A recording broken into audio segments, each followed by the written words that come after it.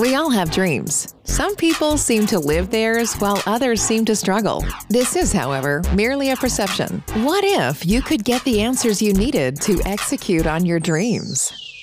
Welcome to the Platinum Mask Podcast, a show designed to ask various young professionals just how they deal with their specific ups and downs. How does one young upstart navigate competing with name brand companies? Where do we get the best tools? How do we grow from our stress and anxiety? Most importantly, how do we properly utilize our cash flow? The Platinum Mask Podcast with your host, Grayson Mask. We wanted answers, so we're going out to get them and sharing them with you. Let's get right into today's episode. Hello to everyone listening to the Platinum Mask Podcast. I am Grayson Mask. I have with me Jennifer Ellison, and she's the co-producer of the River and Blues Festival. And this is actually going to be a Fort Worth festival coming out, I guess right now I'm recording next weekend. But we'll make sure, to put in the links for anyone interested into country or blues music to check out this event in the Fort Worth area. So I wanted to thank you again, Jennifer, for taking out the time today to not just kind of talk about the event next weekend, but just kind of what you've learned and experienced with concert management and putting this type of event together. Yeah. Hi, Grayson. Thanks so much for having me. We are super excited about this year's festival. It takes place at Panther Island Pavilion in Fort Worth on November 12th and 13th. So we're super excited about what this year holds for us. Mm-hmm. So I guess wanted to start off with the idea of, just kind of getting involved. And I guess from the very beginning was, has country music or blues music been something you were interested in, growing up or in childhood or anything? Yeah, so I did enjoy country music growing up. I grew up on a farm in East Texas and have a lot of fond memories of 80s country playing in my dad's truck radio while riding around with him. I still love country music, and I'm probably more of a traditional country music or classic country kind of girl. But I truly enjoy the roots and the history of country music, and I think it fits well in Texas. I've been an event producer for 16 years, and when I moved to Fort Worth several years ago, I noticed that Fort Worth was an extremely music-friendly city, but there wasn't many music festivals, so I felt there was an opportunity there to expand on that market. And one of my close friends, Omar Ortiz, owns 83 Entertainment, which is an AV production company. So the two of us visited and decided to form a partnership and begin producing music festivals. And River and Blues is the first to come out of that partnership. When we began talking about what genres we wanted to represent, blues seemed like a unique and untapped market for the area. So around the same time that Omar and I had started brainstorming about blues artists, I actually watched the Ken Burns documentary, Country Music. In the first episode of the documentary, they talk about the two genres of country and blues and how they started in the same place. And they came from the streets and the back alleys and the homes of the American South in the early 1900s. And as people slowly began to introduce instruments like the banjo or the harmonica or guitar, you started getting two different and distinct sounds. So there was this metaphorical fork in the road, and down one path came what we now know as country music, and down the other path came what we now know as blues. So Omar and I decided to take country and blues and honor their origins in Fort Worth, which is a city that supports both history and new beginnings. So the festival takes place at the literal fork of the Trinity River at Panther Island Pavilion, and it just seemed like the perfect fit to us. Mm-hmm. When you kind of mention the differences between country and blues, is there normally with your guys' festival, I guess outside of the festival, is there normally a lot of collaboration between those two different subgenres, or have they always does someone playing in a country band can easily switch over to a blues band, or is there a lot of collaboration there? Yeah, I'm not going to say that they could necessarily easily switch over, but you definitely see a lot of bands that have similar roots. So, for instance, we have a band coming on Saturday of our festival called Robert John and the Wreck, and in their sounds, you definitely get that gritty blues sound, but they do a great job of mixing with some southern rock slash country notes that feels like there's a true crossover. So I wouldn't say that it's Mhm. necessarily common, but you definitely hear influences in both genres from each other. Mhm. And, like, at the beginning, when you touched up on the idea of kind of growing up on, like, older style of country music or traditional country music, I was wondering if you wanna expand on that, like, is there specific artists and, like, what's the I guess the difference between traditional country, like, what's, like, I guess, changed country music to you?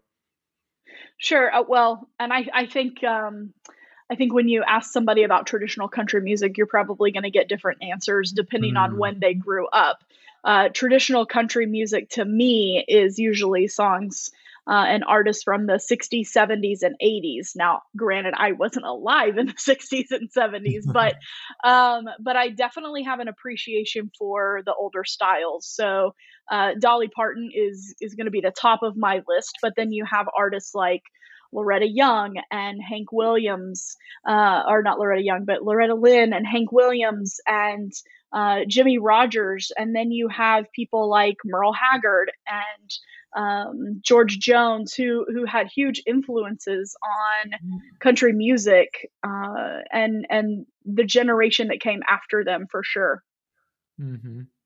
And is that, like, possibly does that, like, feed into any of maybe, like, the criticism or resentment towards that some people have towards country music? Because I feel like, really in some of the in the music interviews that I've done, it seems like just from, like, a mainstream perspective that maybe, like, there's the most as a genre, there's the most criticism towards country music, I guess, compared to of, like, people that just don't listen to country music as compared to, like, rock or hip hop or other genres. Is there any like reason for that, or is that like one of the reasons?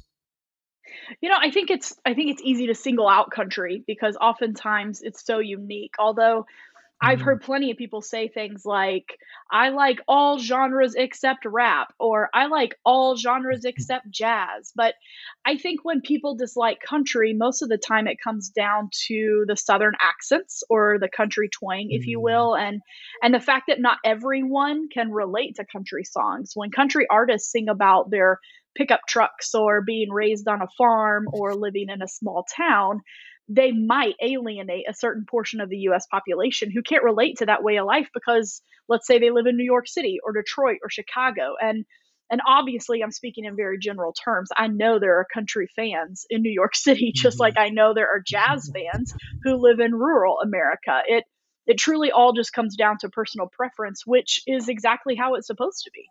Mhm. And like with the, I guess like the what led to the event and your relationship with Omar. So was that a collaboration? Was that like your first dive into the music festival collaborations? Like, have you ever done like any type of work with bands or anything on like on a smaller level compared to this festival? Yeah, Omar and I had actually done some other festivals in other cities, and we had collaborated on Mhm. many concerts together. So this was just kind of a next step.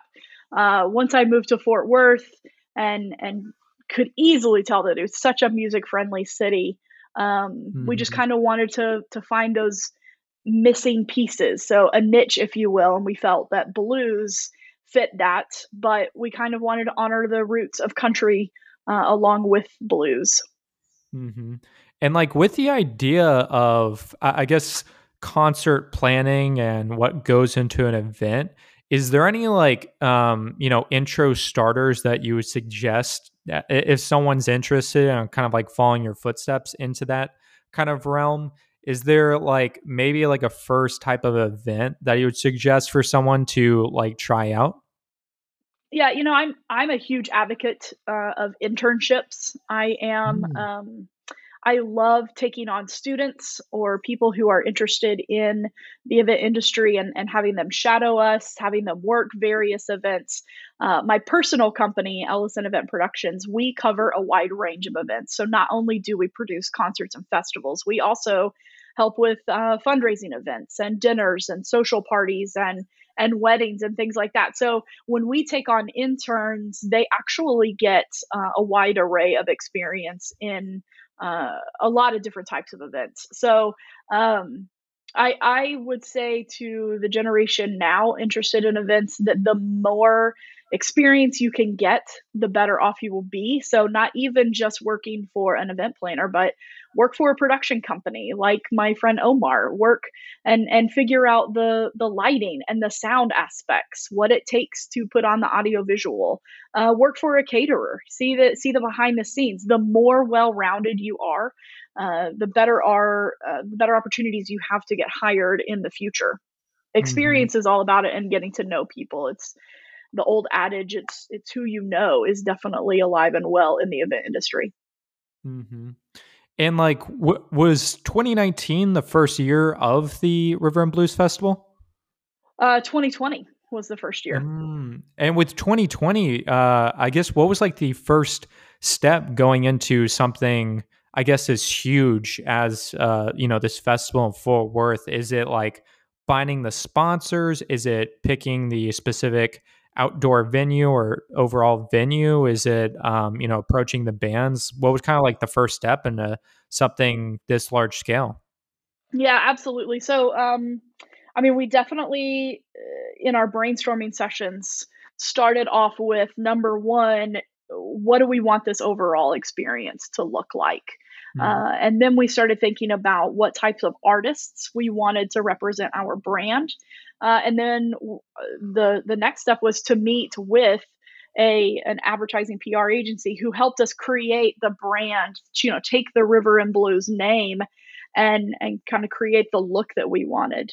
Um, there are elements of every event that are the same, like thinking about the experience you want to create for your guests, brainstorming, planning, budgeting, all the important logistical components. But what really makes a festival unique is that it's often a multi-day event. So in the case of River and Blues, it's 2 days, but there are a lot of festivals that take place over 3 and 4 days, which means that all of the logistical components of an average event are now spread out over multiple days. So you have to book enough artists to complete a multi-day event. In this case, we booked 13 artists for River and Blues. That's 13 bands loading on a stage. That's 13 different hospitality riders. Then you think about the guest experience and what it's like for someone to be at your event for 3 hours or 8 hours or 16 hours. You have to hire staffing or recruit volunteers to cover multiple days. So while these are all elements of a general event, they're just compounded by a multi-day festival. And COVID-19 definitely threw a wrench into the logistics, especially being a first year festival. COVID-19 changed everything. Planning a festival in 2020 when COVID was still relatively new presented all sorts of challenges, not to mention we were one of the few events pushing forward and making it happen. Not only one of the few in DFW or Texas, but one of the few festivals in the US that actually took place in 2020. So it's not like we had a lot of examples or peers to mimic. We had to think through things like social distancing pods and temperature checks, mask mandates, constant sanitizing, and so on. So this year is different logistically. A lot of events in Texas have some sort of normalcy to them, but COVID-19 has definitely impacted the way we plan events in general, and I don't know if that will change anytime soon. It's a different way of preparing. For instances, like guests purchase tickets later than they used to. COVID increased our quote unquote last minute culture.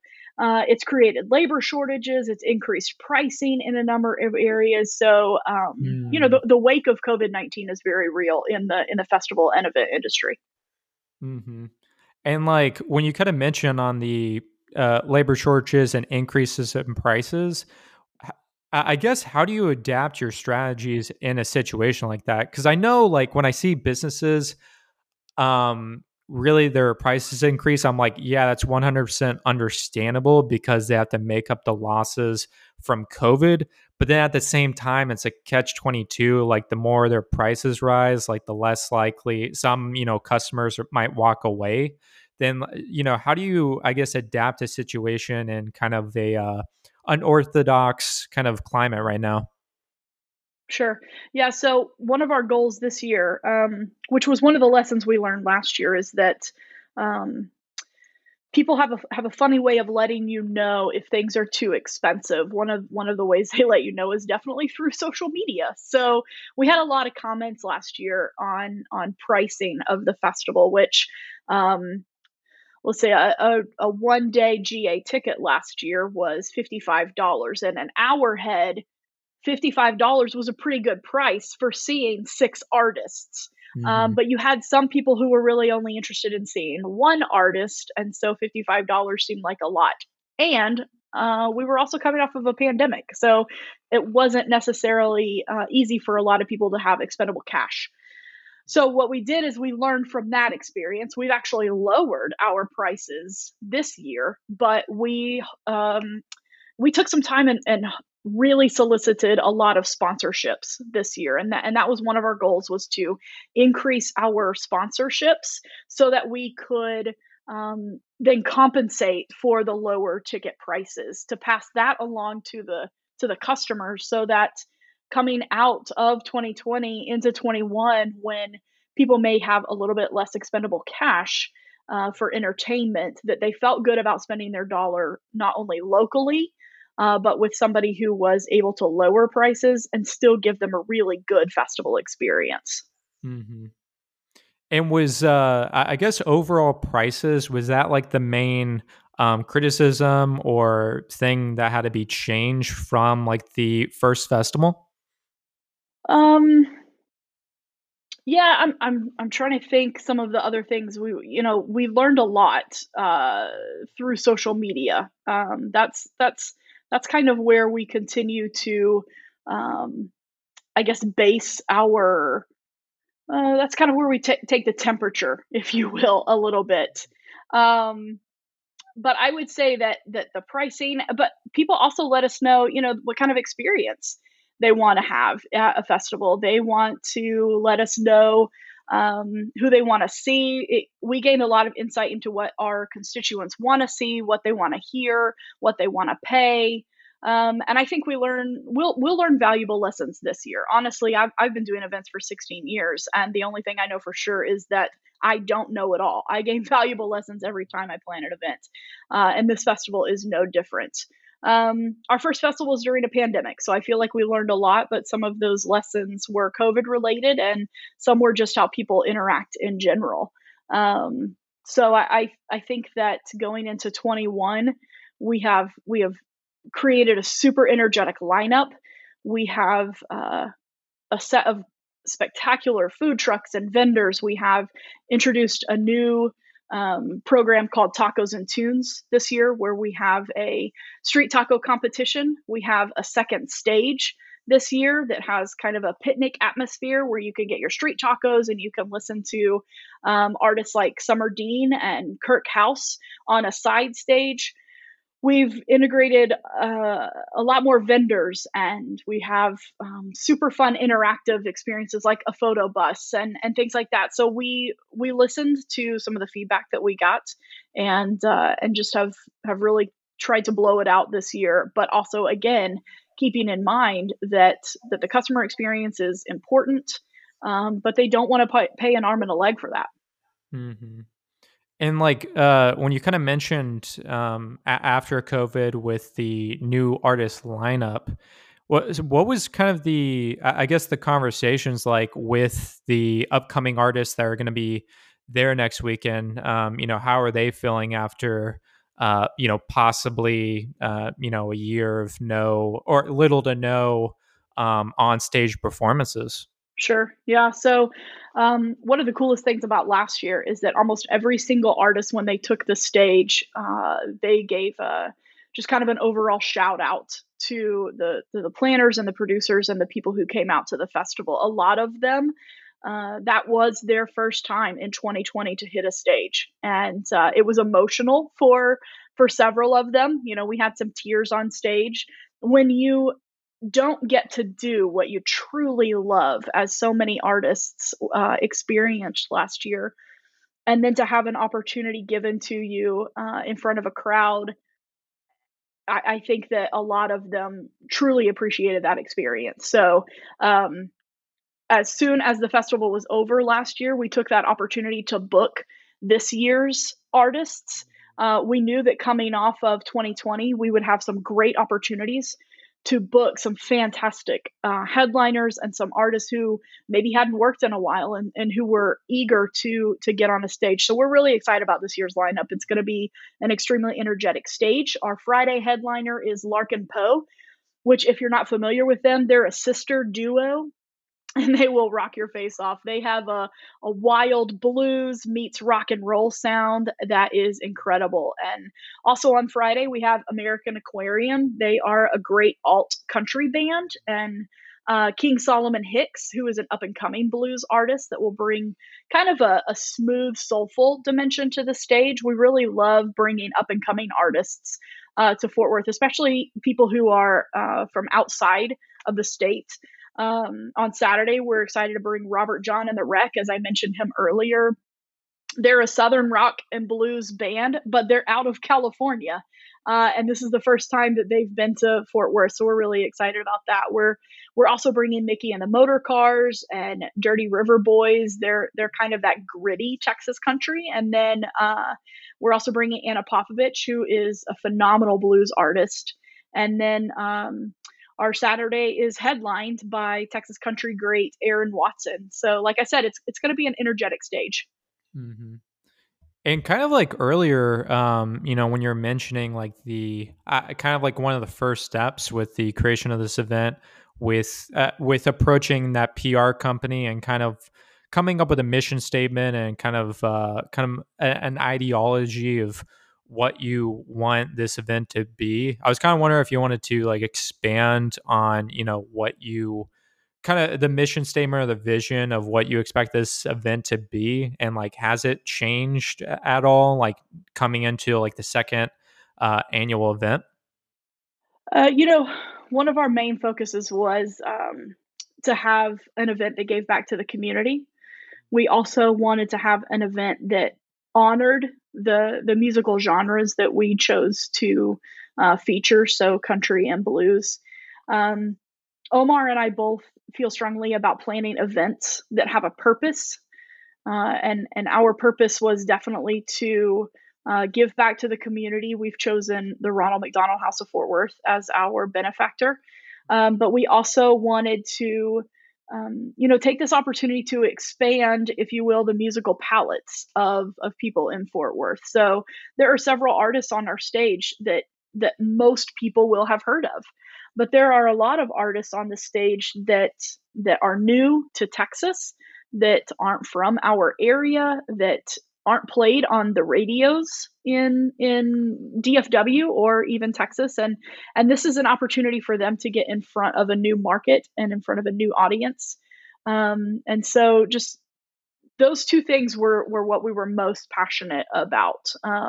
Omar and I both have a great faith, and so we both felt very led to do a musical festival here in Fort Worth, and definitely have trust that God is definitely blessing this process, and definitely leading that way. But we just want to be mindful of the overall experience and how we can give back at the same time. Mm-hmm. When you bring up like really a big part of the vision being, bringing these artists to new people and expanding people's musical palettes, was there any like artists during 2020 that came out to the event that, maybe they're not locals from Texas that, did very well, or you thought even exceeded the expectations of, what you were expecting? Yeah, actually, one of our all-time favorites from last year was a female duo, Maddie and Tay. They were an exceptional group. of female artists that they were ones that had not played um, many, if any, shows in 2020. And so that was kind of an emotional experience for them being on stage. And they came from Nashville, and that was just kind of one of our country highlights, if you will, of the night. We also had a fantastic blues group called Southern Avenue, and we had listened to their music. We really liked their sound and how they performed. We liked what they had to say in their lyrics, but not having seen them personally live, we didn't truly know what to expect. But let me tell you, from the moment they set foot on stage to the moment they walked off, I don't think any of them stood still. I mean, it was the most energetic group that we had last year, bar none. And I think most people who walked away from last year's festival, that was the most shocking performance was Southern Avenue, and they created a lot of fans in Fort Worth, Texas. So that was really neat to see, and we're really I hope that we bring them back in the future. We try not to repeat year after year. So like we didn't bring back any of the artists that we had last year.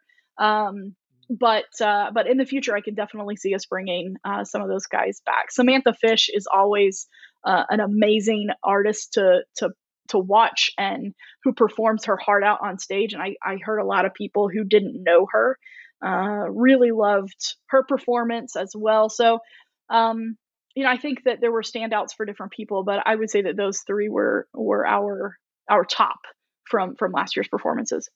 Mm-hmm. And what went into, I guess, the decision to create a whole new lineup from scratch for, this year? I feel like, maybe some festivals would want to play it maybe a little more safe, or, if some artists did very well, they might bring them to the next year. What kind of led in the decision to, do a totally new lineup? Sure. So, like I said, one of our goals is to expand the musical palettes of the area. So to us, getting 13 new people on the stage every year is one of the easiest ways to accomplish that.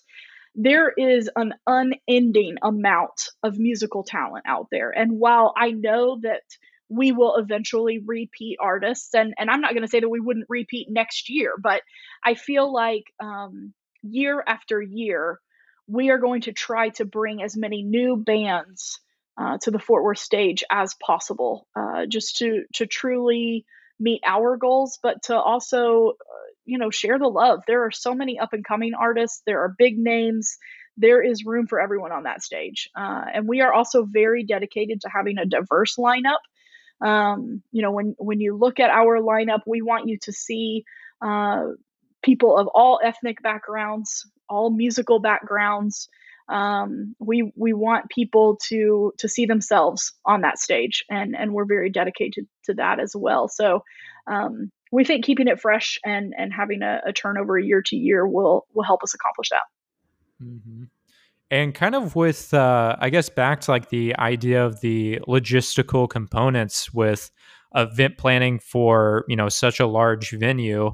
Was there anything, maybe any last minute pop-ups or last minute challenges that went into it? Because I know there could probably be months of planning in advance. But, I feel like sometimes you can't, months in advance, you can't expect things like bad weather forecast or, last minute things to pop up. Was there anything like that kind of went into, obviously 2020, but for 2020 or this year?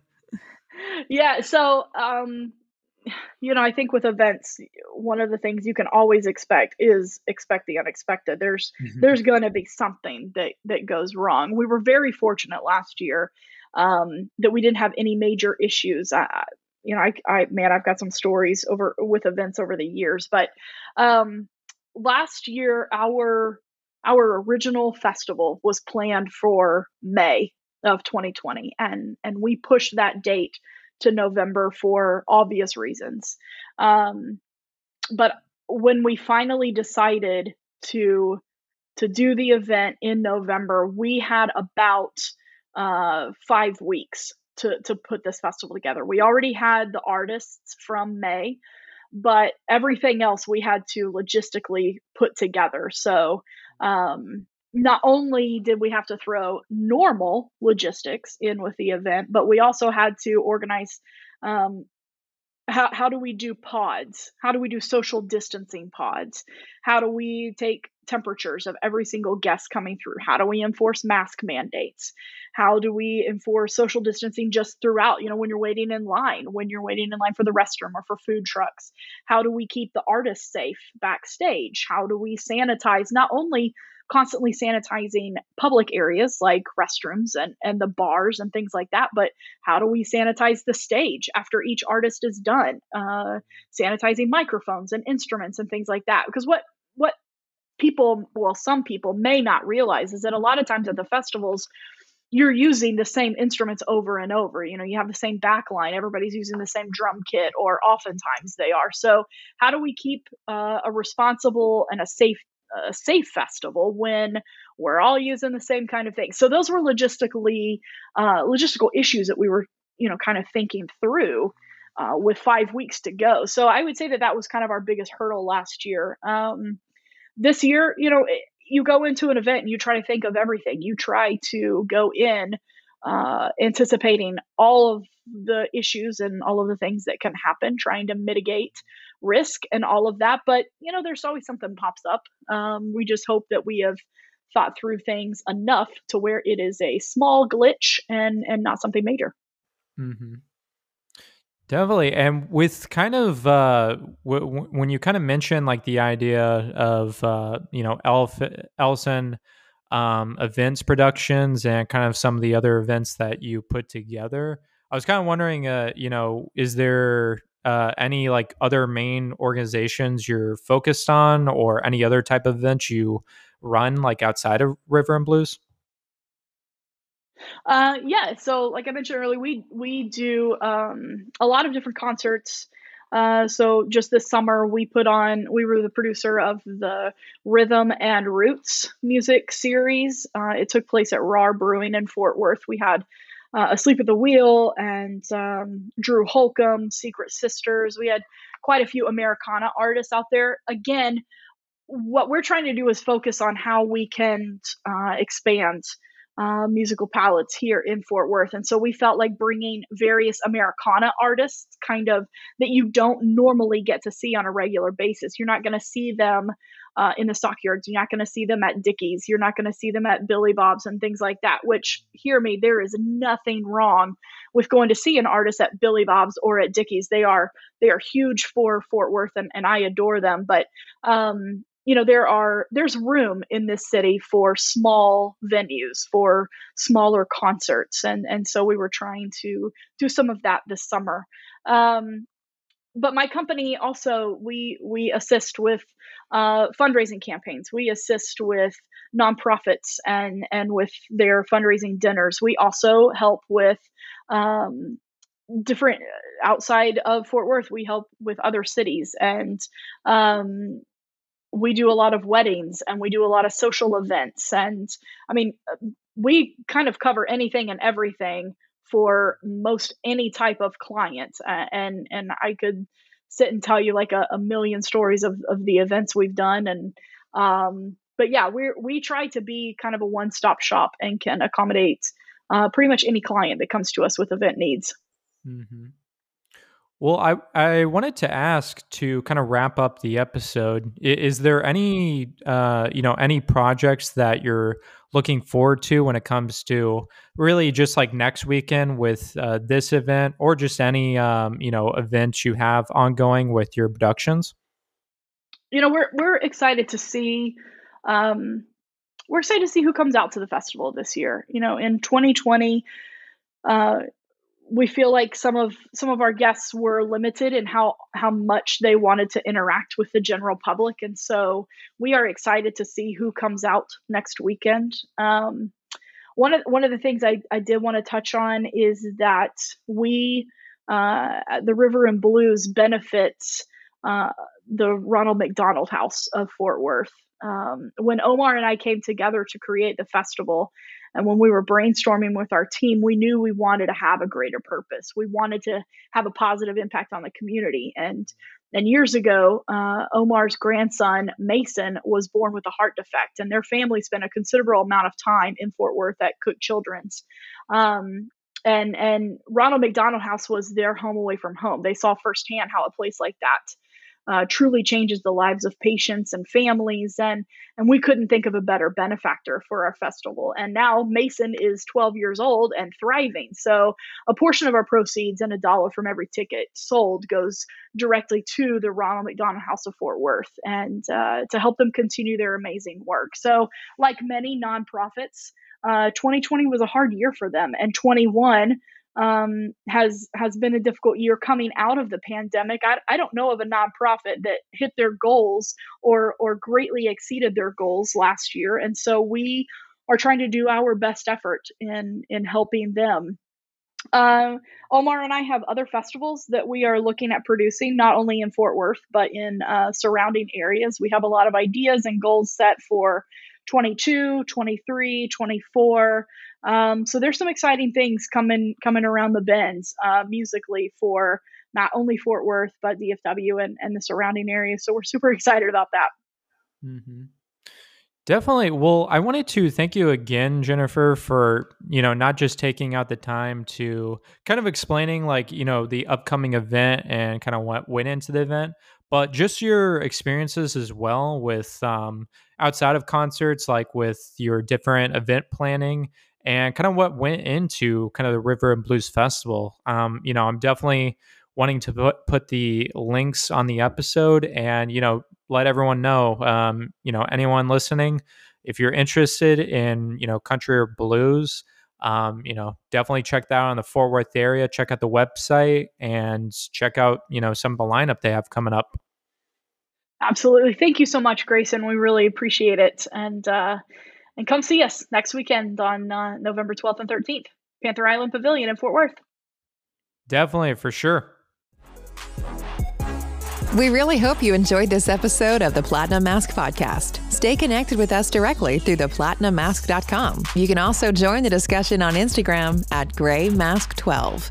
If you would like to speak with us, please send us an email through maskgrayson@gmail.com. And as always, thank you for pushing your mindset towards a better reality. This concludes the most thought-provoking portion of your day.